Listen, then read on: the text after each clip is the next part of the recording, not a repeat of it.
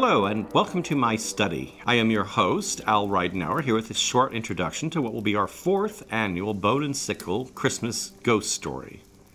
Our tale will be read by the Venerable Mrs. Carswell, and as I will be in Transylvania for part of December, I'm recording this in advance to provide a little context.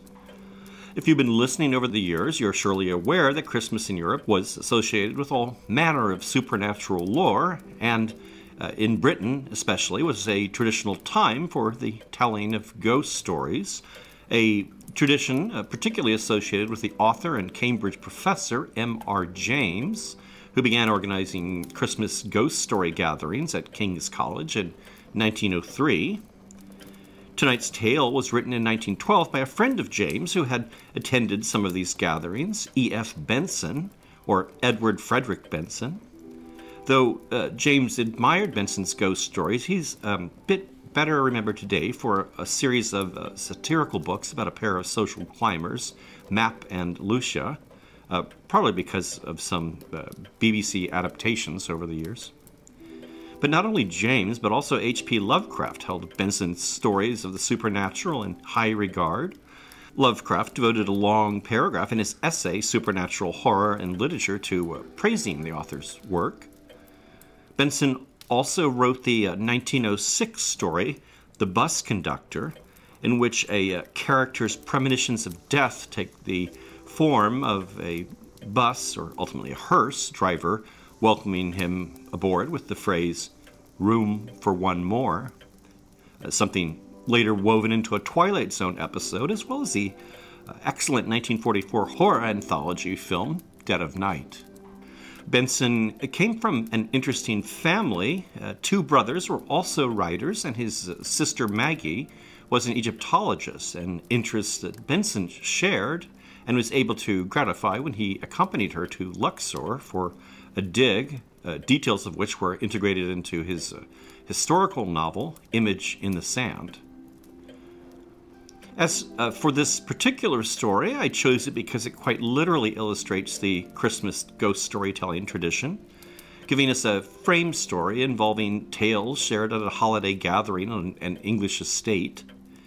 It was published in a 1912 collection called The Room in the Tower and Other Stories. And The Room in the Tower, by the way, is one of the stories particularly praised by Lovecraft. And since I've mentioned Lovecraft, I might also note that perhaps this story is technically less of a ghost story and more of a work of weird fiction reminiscent of Lovecraft's own. In any case, I do hope you enjoy it, and Merry Christmas and Happy New Year to you all.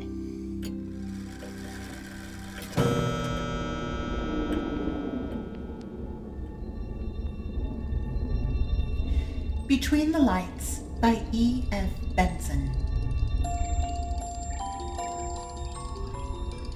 The day had been one unceasing fall of snow, from sunrise until the gradual withdrawal of the vague white light outside indicated that the sun had set again.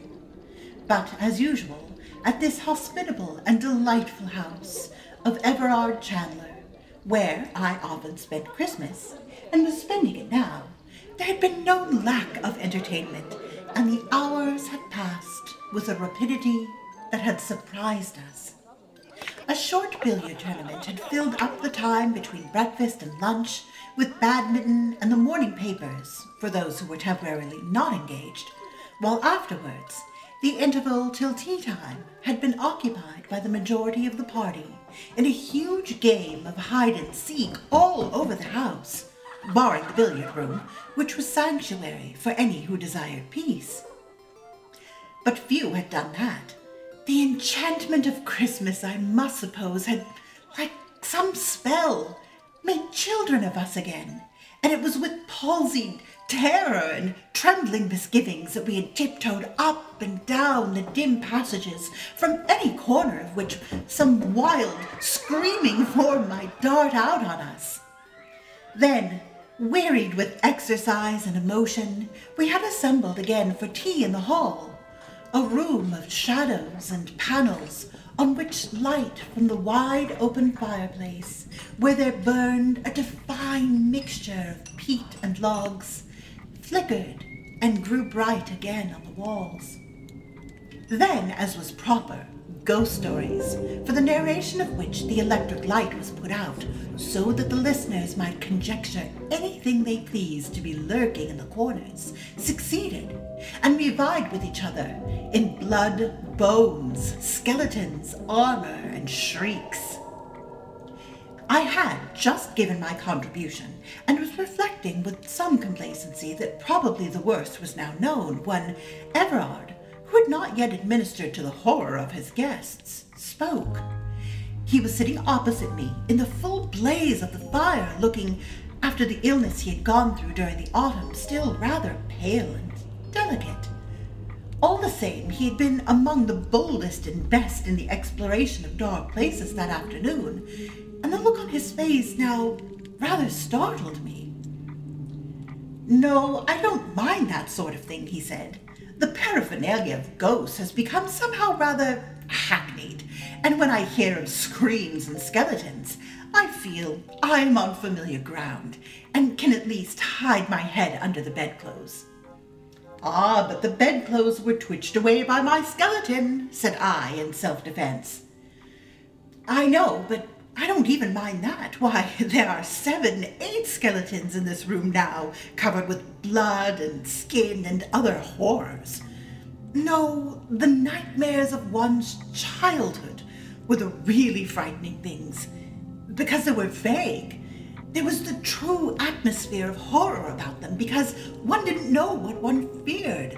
Now, if we could recapture that—" Mrs. Chandler got quickly out of her seat. "Oh, Everard," she said, "surely you don't wish to recapture it again? I should have thought once was enough." This was enchanting. A chorus of invitation asked him to proceed. The real, true ghost story, first-hand, which was what seemed to be indicated, was too precious a thing to lose. Everard laughed. "No, dear, I don't want to recapture it again at all," he said to his wife. Then to us. "But really the nightmare perhaps to which I was referring is of the vaguest and most unsatisfactory kind. It has no apparatus about it at all. You will probably all say it was nothing and wonder why I was frightened. But I was. It frightened me out of my wits, and I only just saw something, without being able to swear what it was, and heard something which might have been a falling stone." "Anyhow, tell us about the falling stone," said I. There was a stir of movement about the circle round the fire, and the movement was not of purely physical order. It was as if, this was only what I personally felt, it was as if the childish gaiety of the hours we had passed that day was suddenly withdrawn. We had jest hit on certain subjects, we had played hide-and-seek with all the power of earnestness that was in us. But now, so it seemed to me, there was going to be real hide-and-seek. Real terrors that were going to lurk in dark corners, or if not real terrors, terrors so convincing as to assume the garb of reality, were going to pounce on us. And Mrs. Chandler's exclamation as she sat down, "Oh, Everard, won't it excite you?" tended in any case to excite us. The room still remained in dubious darkness, except for the sudden lights disclosed on the walls by the leaping flames on the hearth, and there was wide field for conjecture as to what might lurk in the dim corners. Everard, moreover, who had been sitting in bright light before, was banished by the exhaustion of some flaming log into the shadows. A voice alone spoke to us as he sat back in his low chair, a voice rather slow, but very distinct. "Last year," he said, "on the 24th of December, we were down here, as usual, Amy and I, for Christmas. Several of you who are here now were here then, 3 or 4 of you at least. I was one of those, but like the others kept silence for the identification so it seemed to me, was not asked for, and he went on again without a pause. "Those of you who were here then," he said, "and are here now will remember how very warm it was this day here. You will remember, too, that we played croquet that day on the lawn.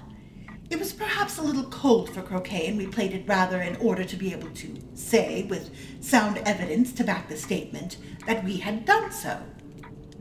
Then he turned and addressed the whole little circle. "We played ties of half games," he said, "just as we have played billiards today, and it was certainly as warm on the lawn then as it was in the billiard room this morning, directly after breakfast, while today I should not wonder if there was 3 feet of snow outside. More probably. Listen." A sudden draught fluted the chimney, and the fire flared up as a current of air caught it. The wind also drove the snow against the windows, and as he said, "Listen," we heard a soft scurry of falling flakes against the panes, like the soft tread of many little people who stepped lightly, but with the persistence of multitudes who were flocking to some rendezvous. Hundreds of little feet seemed to be gathering outside, only the glass kept them out. And of the 8 skeletons present, 4 or 5 anyhow, turned and looked at the windows. Those were small paned with leaden bars. On the leaden bars these heaps of snow had accumulated, but there was nothing else to be seen. "Yes, last Christmas Eve was very warm and sunny," went on Everard. "We had no frost that autumn, and the temerarious dahlia was still in flower. I have always thought that it must have been mad." He paused a moment. "And I wonder if I were not mad too," he added. No one interrupted him. There was something arresting, I must suppose, in what he was saying.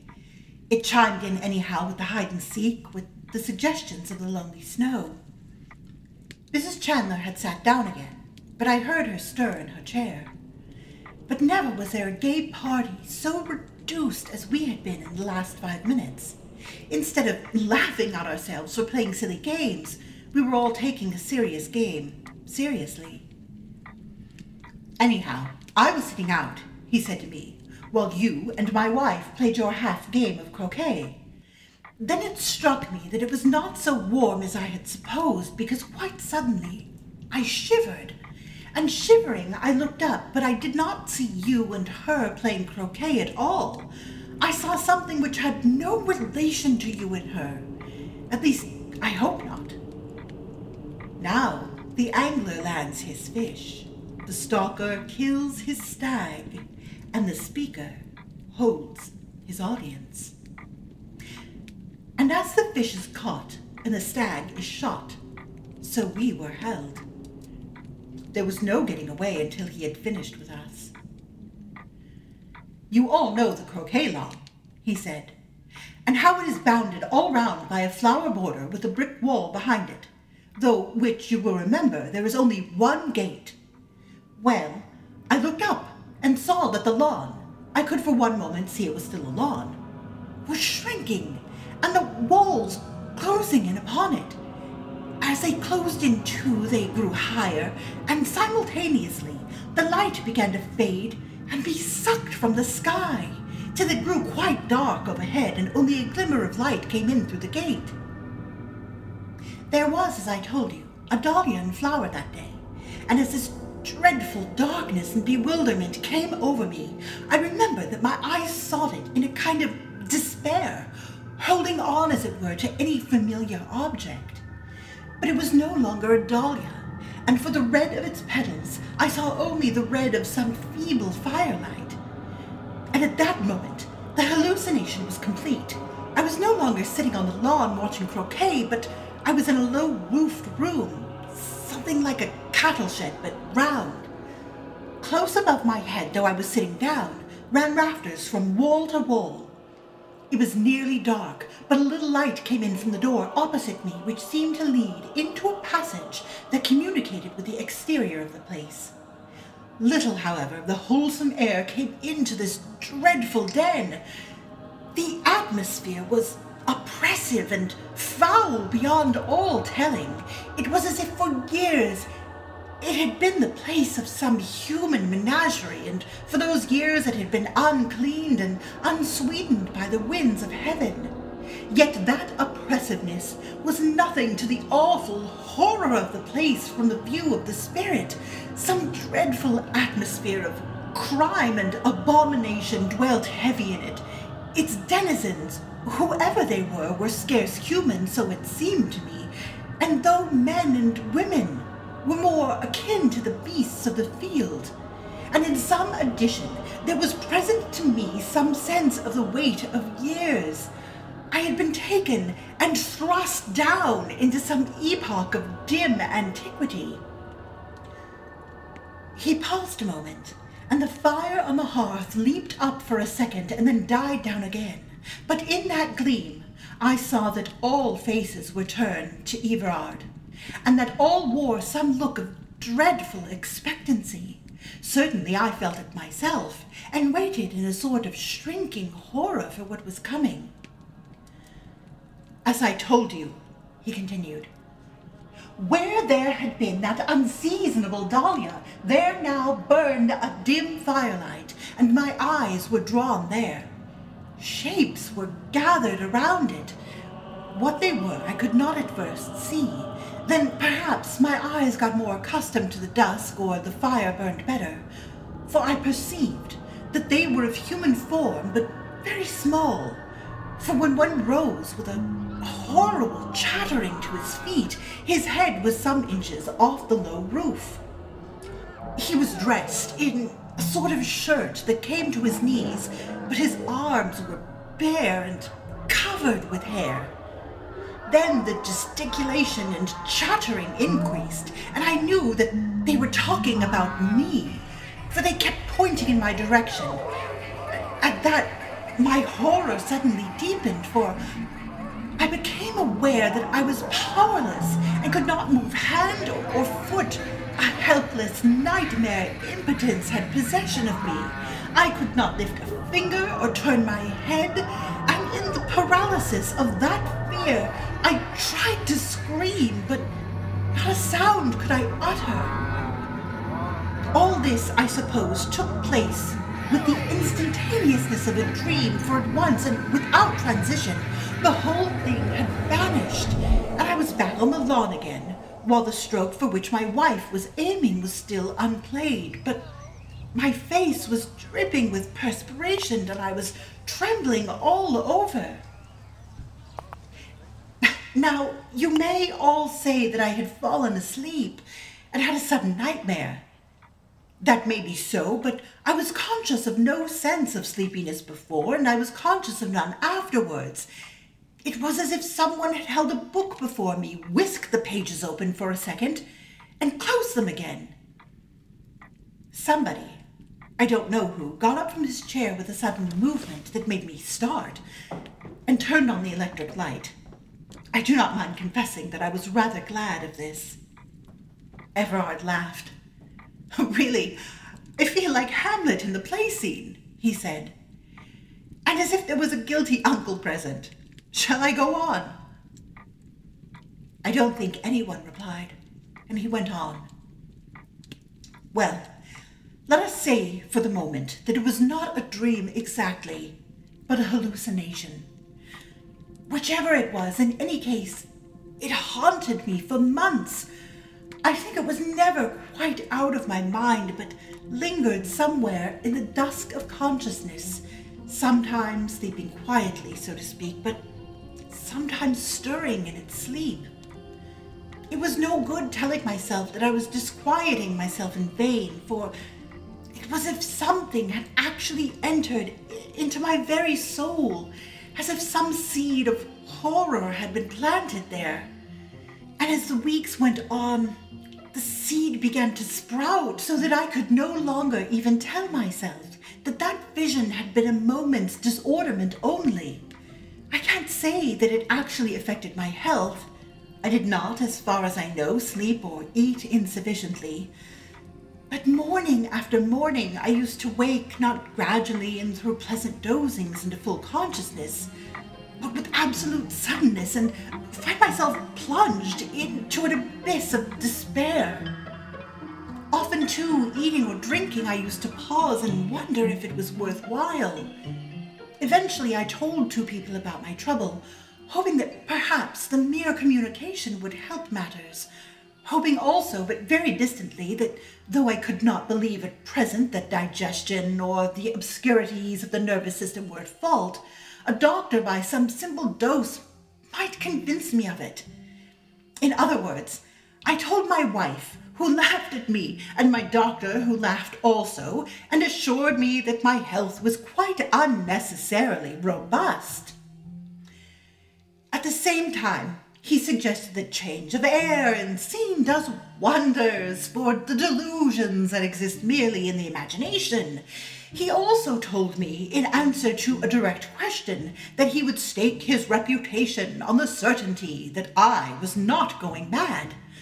Well, we went up to London as usual for the season, and though nothing whatever occurred to remind me in any way of that single moment on Christmas Eve, the reminding was seen to all right.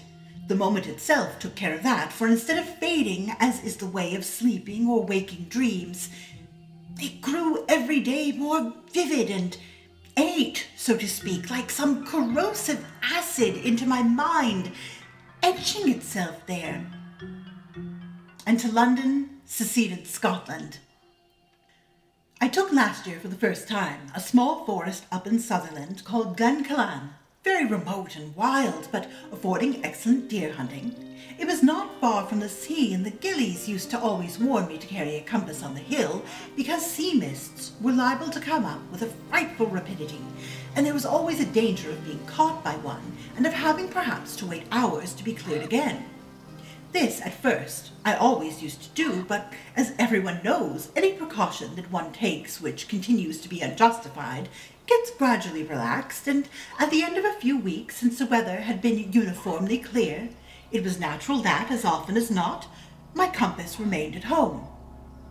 One day the walk took me on to a part of my ground that I had seldom been on before, a very high tableland on the limit of my forest, which went down very steeply on one side to a loch that lay below it, and on the other, by gentler gradations, to a river that came from the loch, 6 miles below which stood the lodge. The wind had necessitated our climbing up, or so my guide had insisted, not by the easier way, but up the crags from the loch. I had argued the point with him, for it seemed to me that it was impossible that a deer could get our scent if we went the more natural path. But he still held to his opinion, and therefore, since after all this was part of the job, I yielded.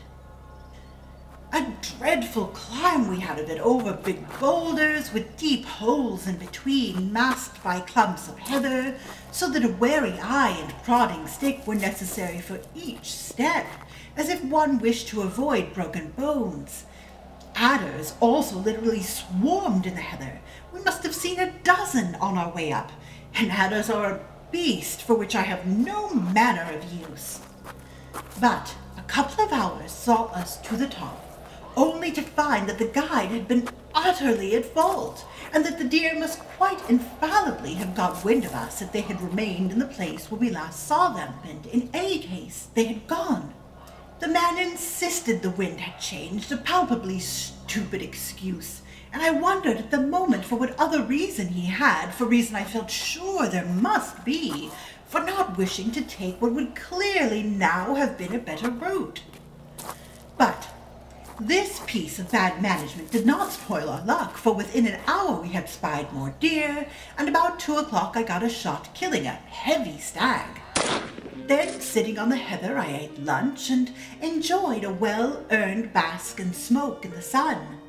The pony, meantime, had been saddled with the stag and was plodding homewards.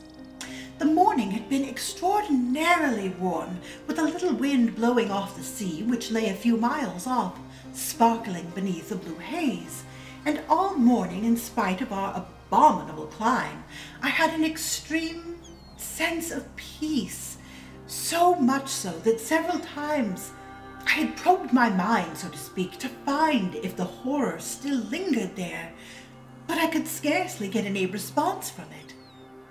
Never since Christmas, had I been so free of fear, and it was with a great sense of repose, both physical and spiritual, that I lay looking up into the blue sky, watching my smoke whorls curl slowly away into nothingness.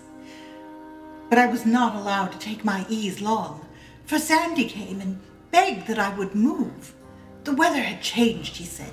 The wind had shifted again, and he wanted me to be off this high ground and on the path again as soon as possible, because it looked to him as if a sea mist would presently come up.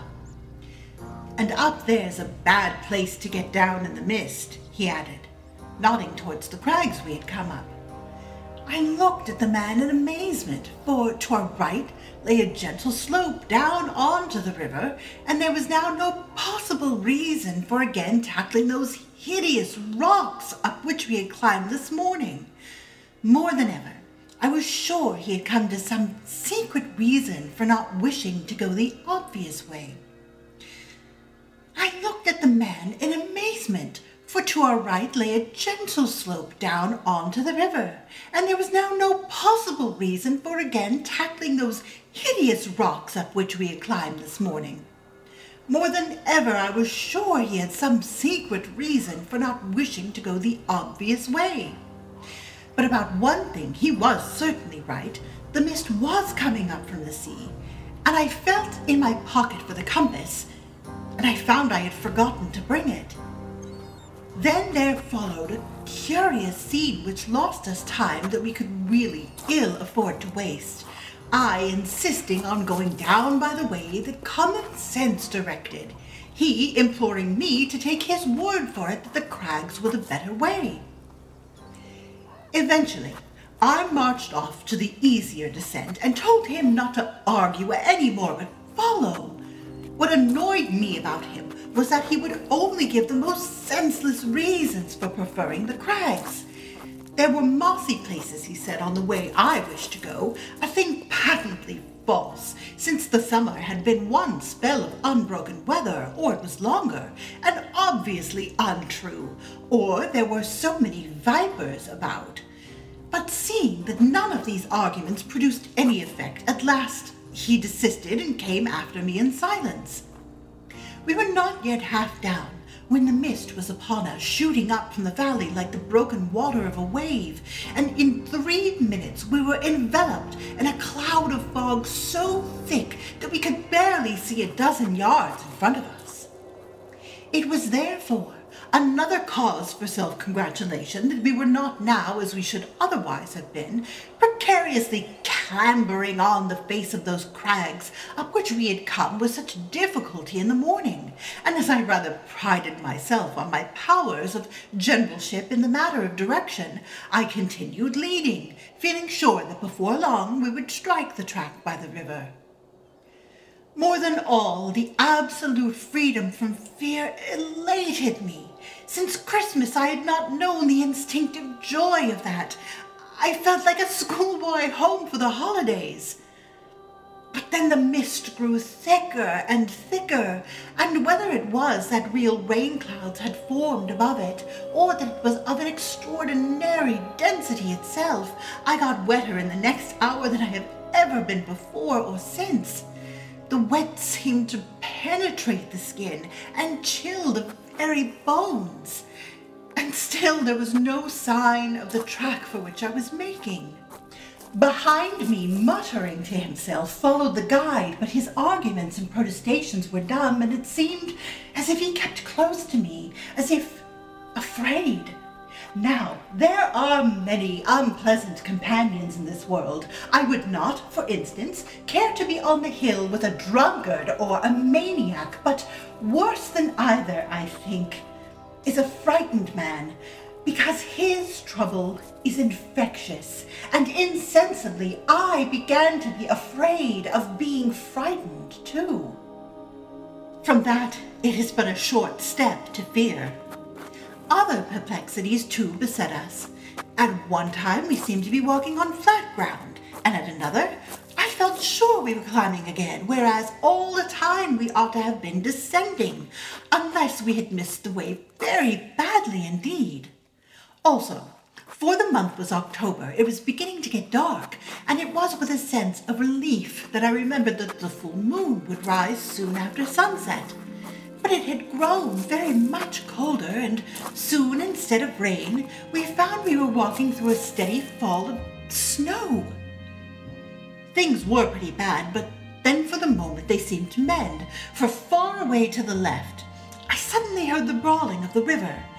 It is true, have been straight in front of me, and we were perhaps a mile out of our way, but this was better than the blind wandering of the last hour, and turning to the left, I walked toward it. But before I had gone 100 yards, I heard a sudden choked cry behind me, and I saw Sandy's form flying, as if in terror of pursuit, into the mists. I called to him, but got no reply, and heard only the spurned stones of his running. What had frightened him, I had no idea, but certainly with his disappearance the infection of his fear disappeared also, and I went on, I may almost say, with gaiety. On the moment, however, I saw a sudden but well-defined blackness in front of me, and before I knew what I was doing, I was half stumbling, half walking up a very steep grass slope.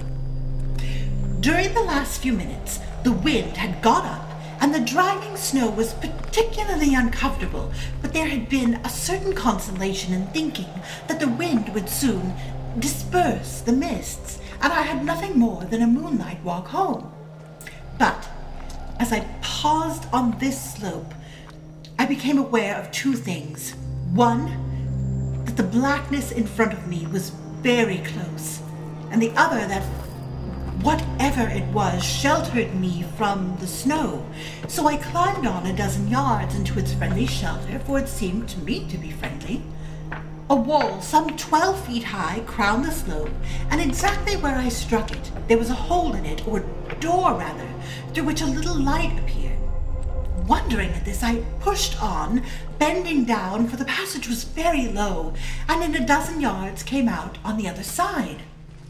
Just as I did this, the sky grew suddenly lighter, the wind, I suppose, having dispersed the mists, and the moon, though not yet visible through the flying skirts of cloud, made sufficient illumination. I was in a circular enclosure, and above me there projected from the wall some 4 feet from the ground broken stones which must have been intended to support a floor. Then, simultaneously, two things occurred. The whole of my 9 months' terror came back to me, for I saw that vision in the garden was fulfilled, and at the same moment I saw stealing towards me a little figure of a man, but only about 3'6" in height. That my eyes told me, my ears told me that he stumbled on a stone, my nostrils told me that the air I breathed was of an overpowering foulness, and my soul told me that it was sick unto death.